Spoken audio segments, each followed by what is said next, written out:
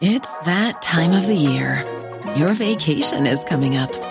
You can already hear the beach waves, feel the warm breeze, relax, and think about work. You really, really want it all to work out while you're away. Monday.com gives you and the team that peace of mind. When all work is on one platform and everyone's in sync, things just flow. Wherever you are, tap the banner to go to Monday.com.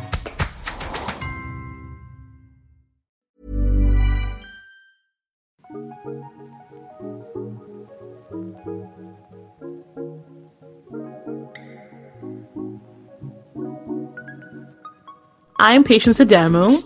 And I'm Curtis Vermont. And this is The Drip, a podcast about political decision-making during a racial revolution. Stay tuned as we parse through the weekly decisions being made by our political leaders that impact the Black community. You ready? Let's do it.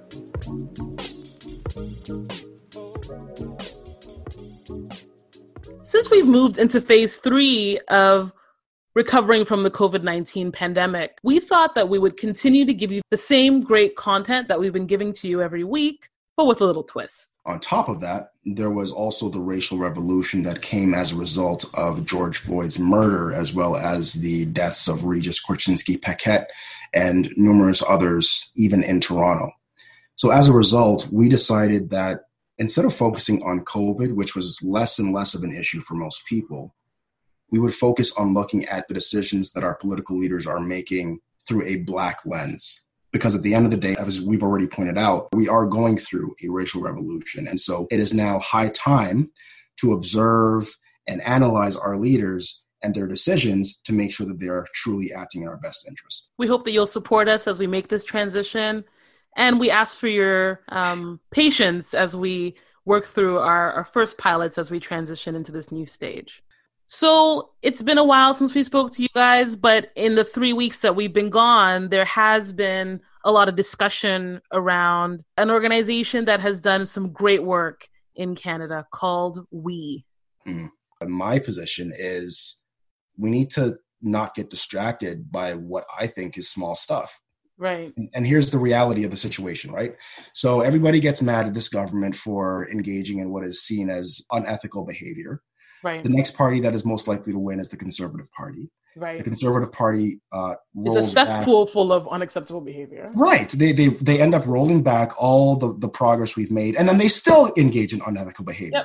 What are you guys thinking about? Yep. That's my. You know what I mean? Exactly. Yep.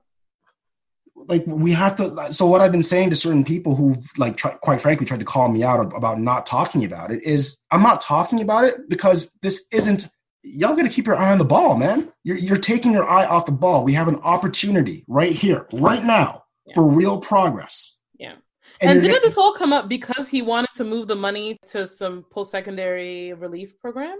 Yeah. So what the government was putting together was I'm forgetting exactly what it was called, a summer student grant program, I think is what it was. Yeah, I remember this. Yep. Right. And so the idea was, okay, so on the one hand, we have a whole bunch of students who will not have a way to work, right? And they'll need a way to pay for their education as well. I understand that argument because that argument applied to me, right?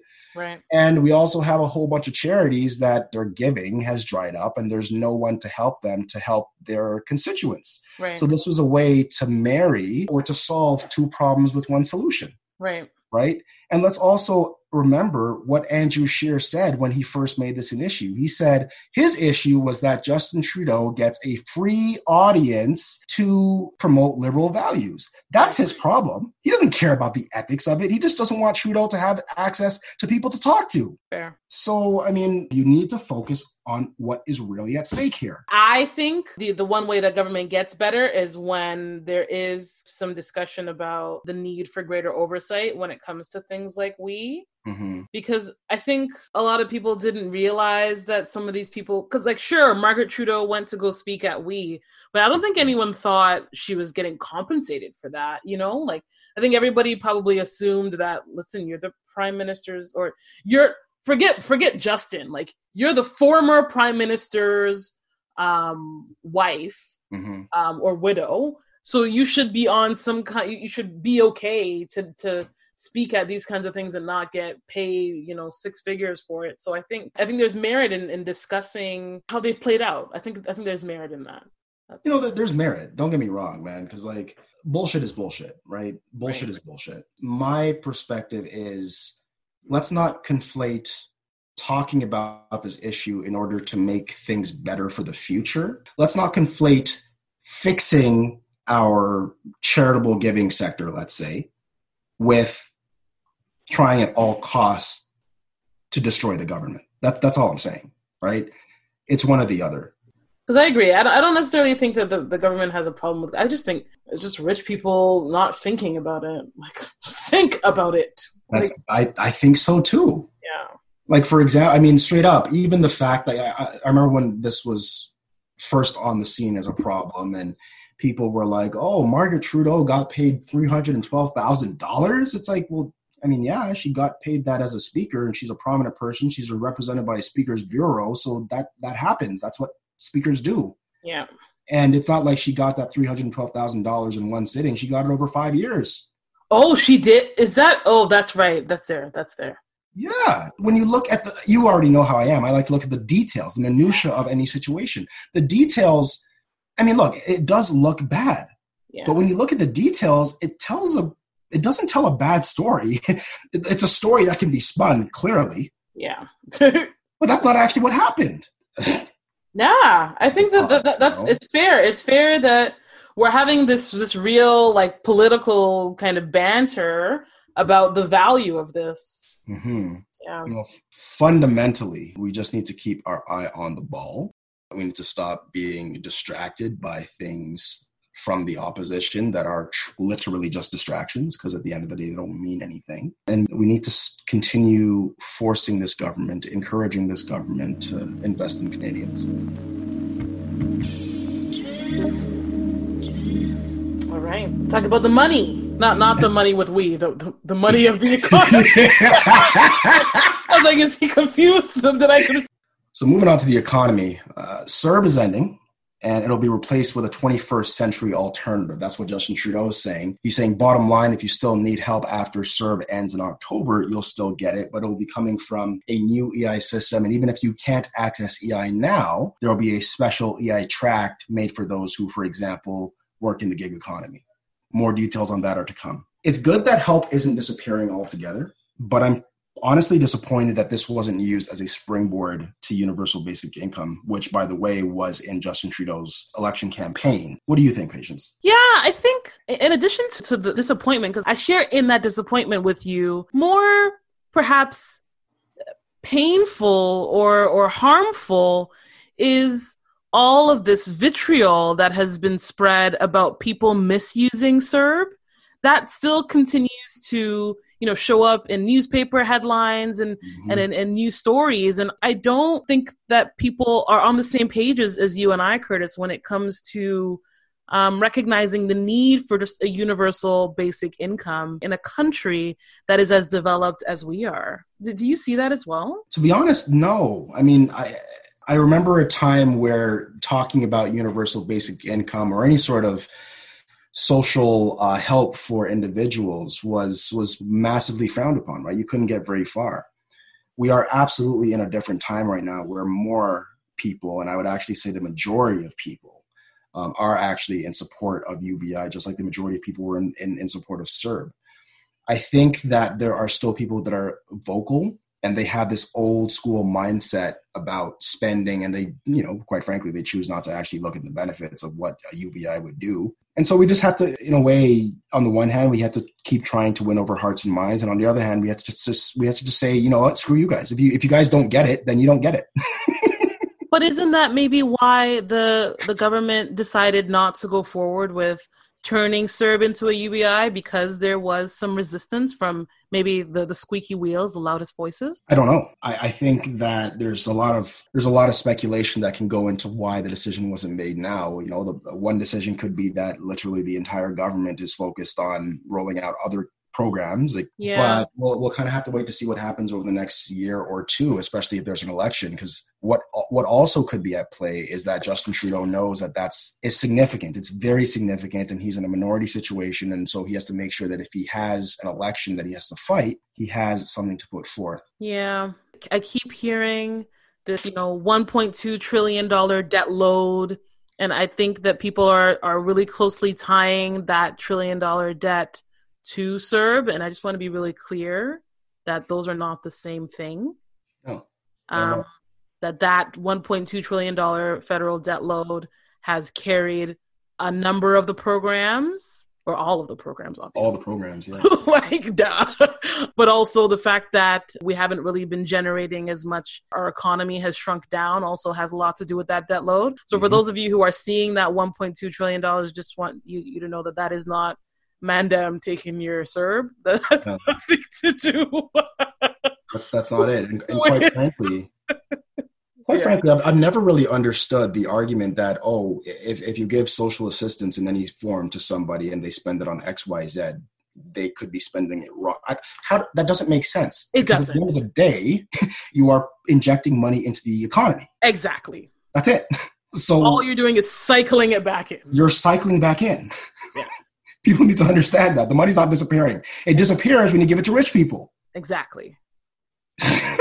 I mean, to put into perspective, like back in the 90s, I remember there was a not that I remember because I was paying attention at that time, but I did research the fact that there was a study done in the 1990s in Toronto that looked at whether or not people were taking advantage of the social assistance system. They actually put together an entire operation, an entire phone line and everything, a snitch line, where they said, hey, if you think that your neighbor or somebody is, using their social assistance to go buy liquor, snitch on them. And you know what ended up happening, patients? What? The cost to run the program was more expensive than the amount of people. Good for them. Good for them. I mean? So this idea... That's what you get for making up a snitch line, fam. What? Go do something better with your time. Right? What? Come on. How about going after rich people and their tax evasion? How about that? Exactly. Their bank accounts in Panama. You're out here talking about... You actually cheesed me.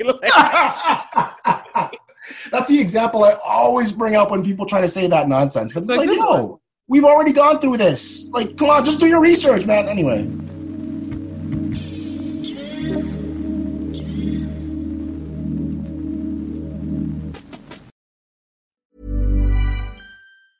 It's that time of the year.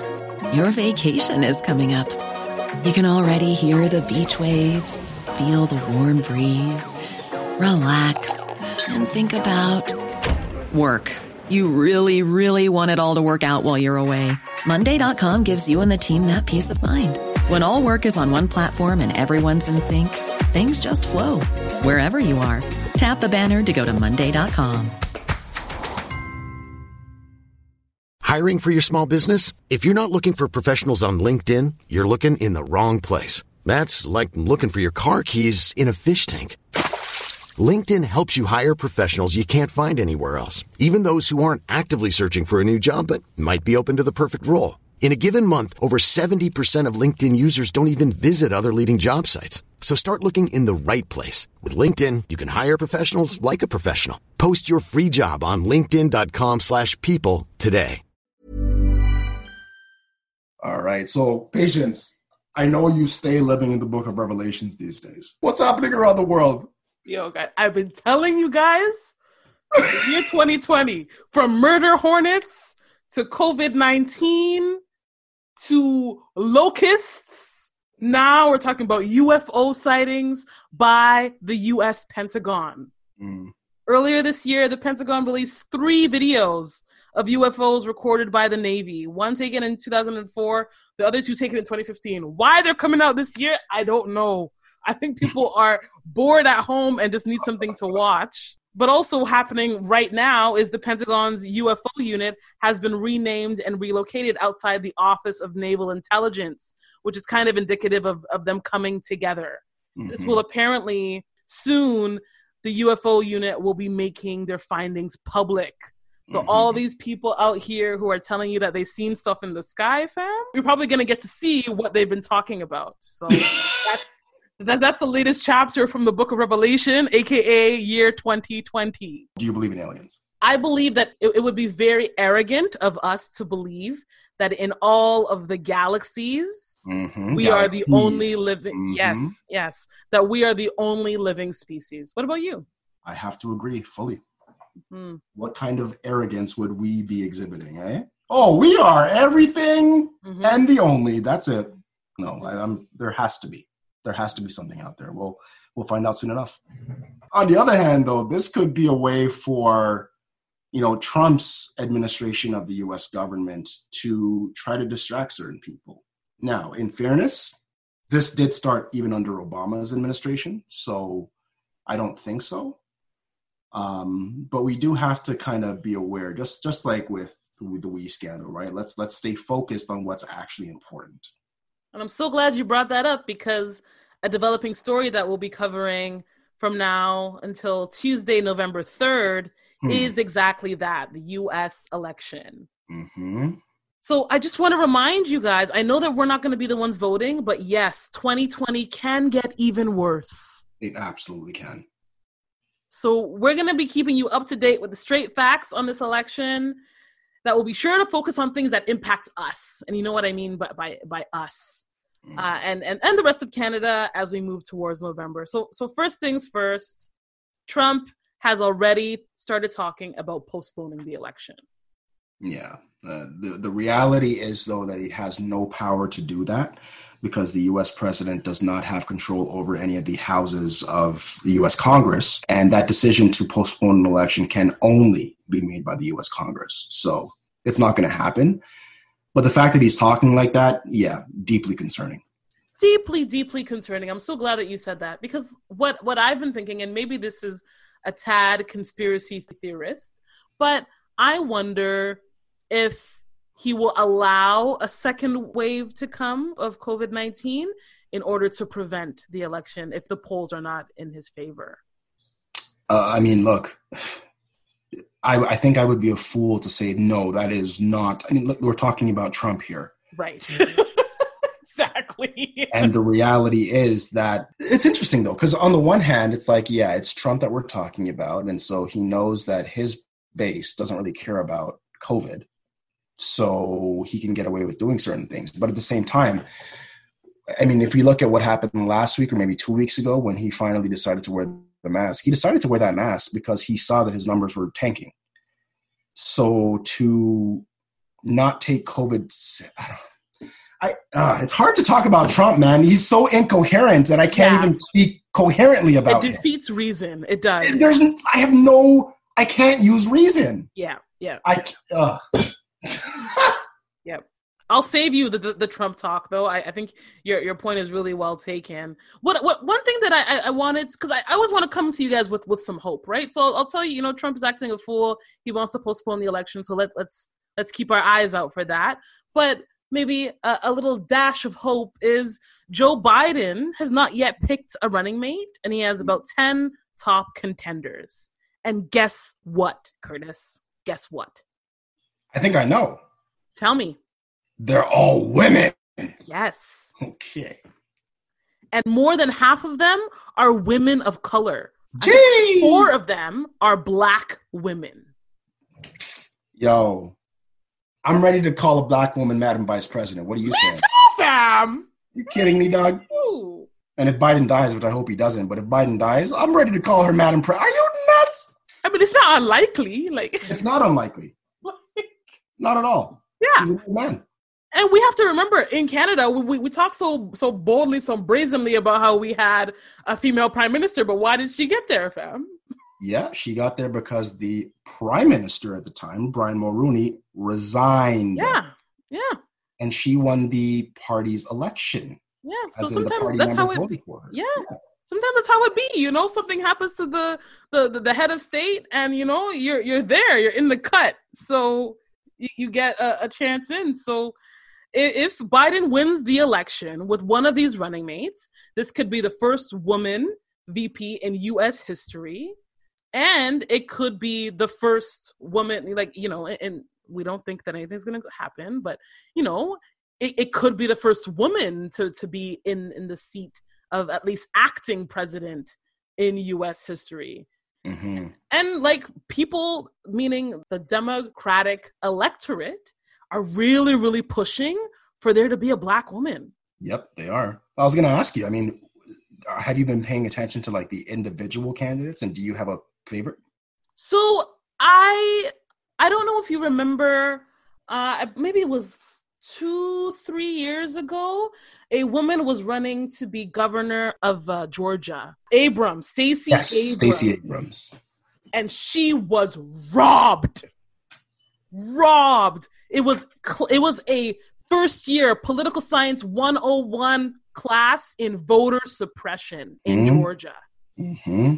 Clear voter suppression, like closing the polls in the Black areas 2 hours before they close them in the white areas. Mm-hmm. Discounting votes because people check the box instead of filling in the box or putting an X or all that kind of stuff. So 101 class of voter suppression. Not to mention the standard gerrymandering in the United States. So she was robbed of that election. So I really want Stacey Abrams to be selected as Joe Biden's running mate. That being said, I'm fine with Keisha Lance Bottoms, who's also a contender. And I'm also fine with, I believe her name is Susan Rice, who was a former United States ambassador to the United Nations. You're not fine with Kamala Harris, huh? Let's just move on. Okay. Yeah, I hear what you're saying. I think what we're witnessing, Curtis, is a unique moment where if Kamala Harris was going against Elizabeth Warren, which also Elizabeth Warren is also in the race, then I would like it's hard for me with Kamala Harris because I felt like she really tried to bury that part of her history, which I get it is probably just part of how American politics works, but it just felt icky to me. And when there are some other really strong Black women in the race, Kamala Harris has name recognition, which is helpful. In terms of my vote for someone with integrity, she's not my pick. Interesting.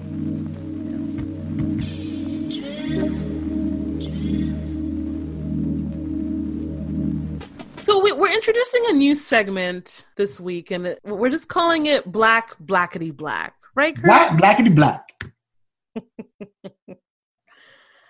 And this week, there are there should be two things on your Blackity Black radar. The first is the death of John Lewis. So John Lewis was a freedom rider in Selma, Alabama. He is credited as being the person to get voting equality with the Voting Rights Act of 1965.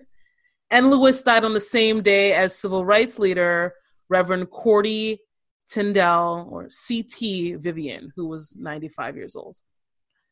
What I think is really, really important to remember about John Lewis and why, President Barack Obama spoke at his funeral is that John Lewis had to get his skull cracked on the pavement of Selma, Alabama, in order for Black Americans, or not Black Americans, for all non-white Americans to be able to vote in elections. Yep.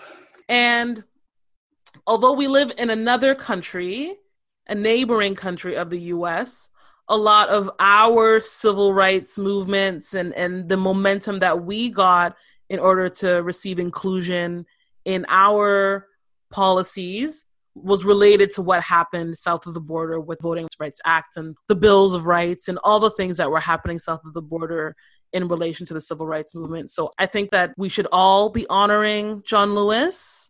I was going to read one of his most famous quotes. Please. Do not get lost in a sea of despair. Be hopeful. Be optimistic. Our struggle is not the struggle of a day, a week, a month, or a year. It's the struggle of a lifetime. Never, ever be afraid to make noise and get in good trouble, necessary trouble. I love that. Necessary trouble. Yep. I don't know. His death really hit me. I didn't get too sad, but it was like, oh my God, this is the change of the guard happening. Right. Exactly that. Change of the guard. And it is now our responsibility, it is our generation's responsibility to take up the mantle of John Lewis and keep getting into good trouble and necessary trouble until we have achieved true equality. So I just thought that was really, really poignant. And perhaps on a lighter note, this week we saw Black is King come out. You know, Curtis, I know this is not your realm, but I want to know, what have you been seeing or hearing or talking to people about when it comes to Beyonce and the Black is King visual album? So I haven't watched it yet myself. I have been seeing some responses though. And interestingly enough, I've been seeing, I guess it's logical. I've been seeing arguments on both sides of the issue from the Black community. Always. Right. And one argument is, well, we shouldn't be amplifying individuals as kings and queens, because at the end of the day, that means that they have subjects, and subjects are usually susceptible to violence. So we shouldn't be using those kinds of titles. And then there's another argument where it's, this is very good because it shows we should allow ourselves to imagine a state of Africa, even if it's not true. We should have the freedom to imagine a state of Africa as we see fit. Yeah, I guess those are the two main arguments I'm seeing. I still need to watch it to even know what people are talking about. Yeah, but I haven't watched it either, but I've, gleaned a lot from the clips that I've been seeing online. And I think that to your latter point, there is a lot of merit in us kind of basking in this fully humanness, right?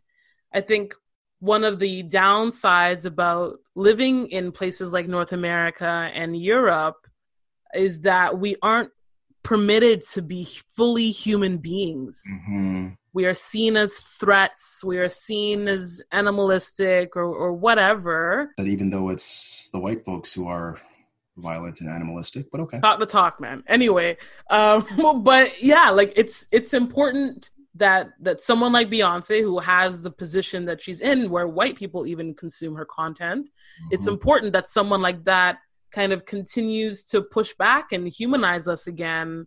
And it's important, and I know people have different feelings about this, but it's important that we are tied to a land. And if Africa is that land that she wants to use, where we remember that we came from somewhere where we were equal, where we were respected, and that land was Africa, then I appreciate that. Which is not to say that, people in the Caribbean aren't respected, but it's different, right? The Caribbean has its own indigenous history that is not necessarily like Blackness in that same way. Mm-hmm.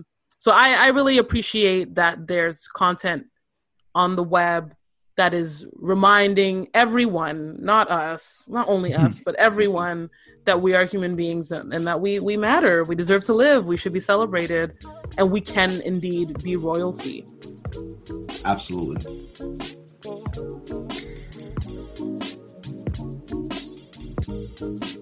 Thank you so much for joining us, everyone. We're releasing pods on a weekly basis, so subscribe to stay up to date.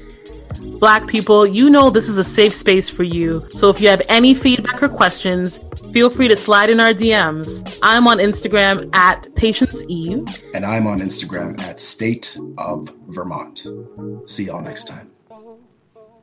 We'd also like to give a special shout out to Stephen Fissett, who graciously provided artwork for this podcast.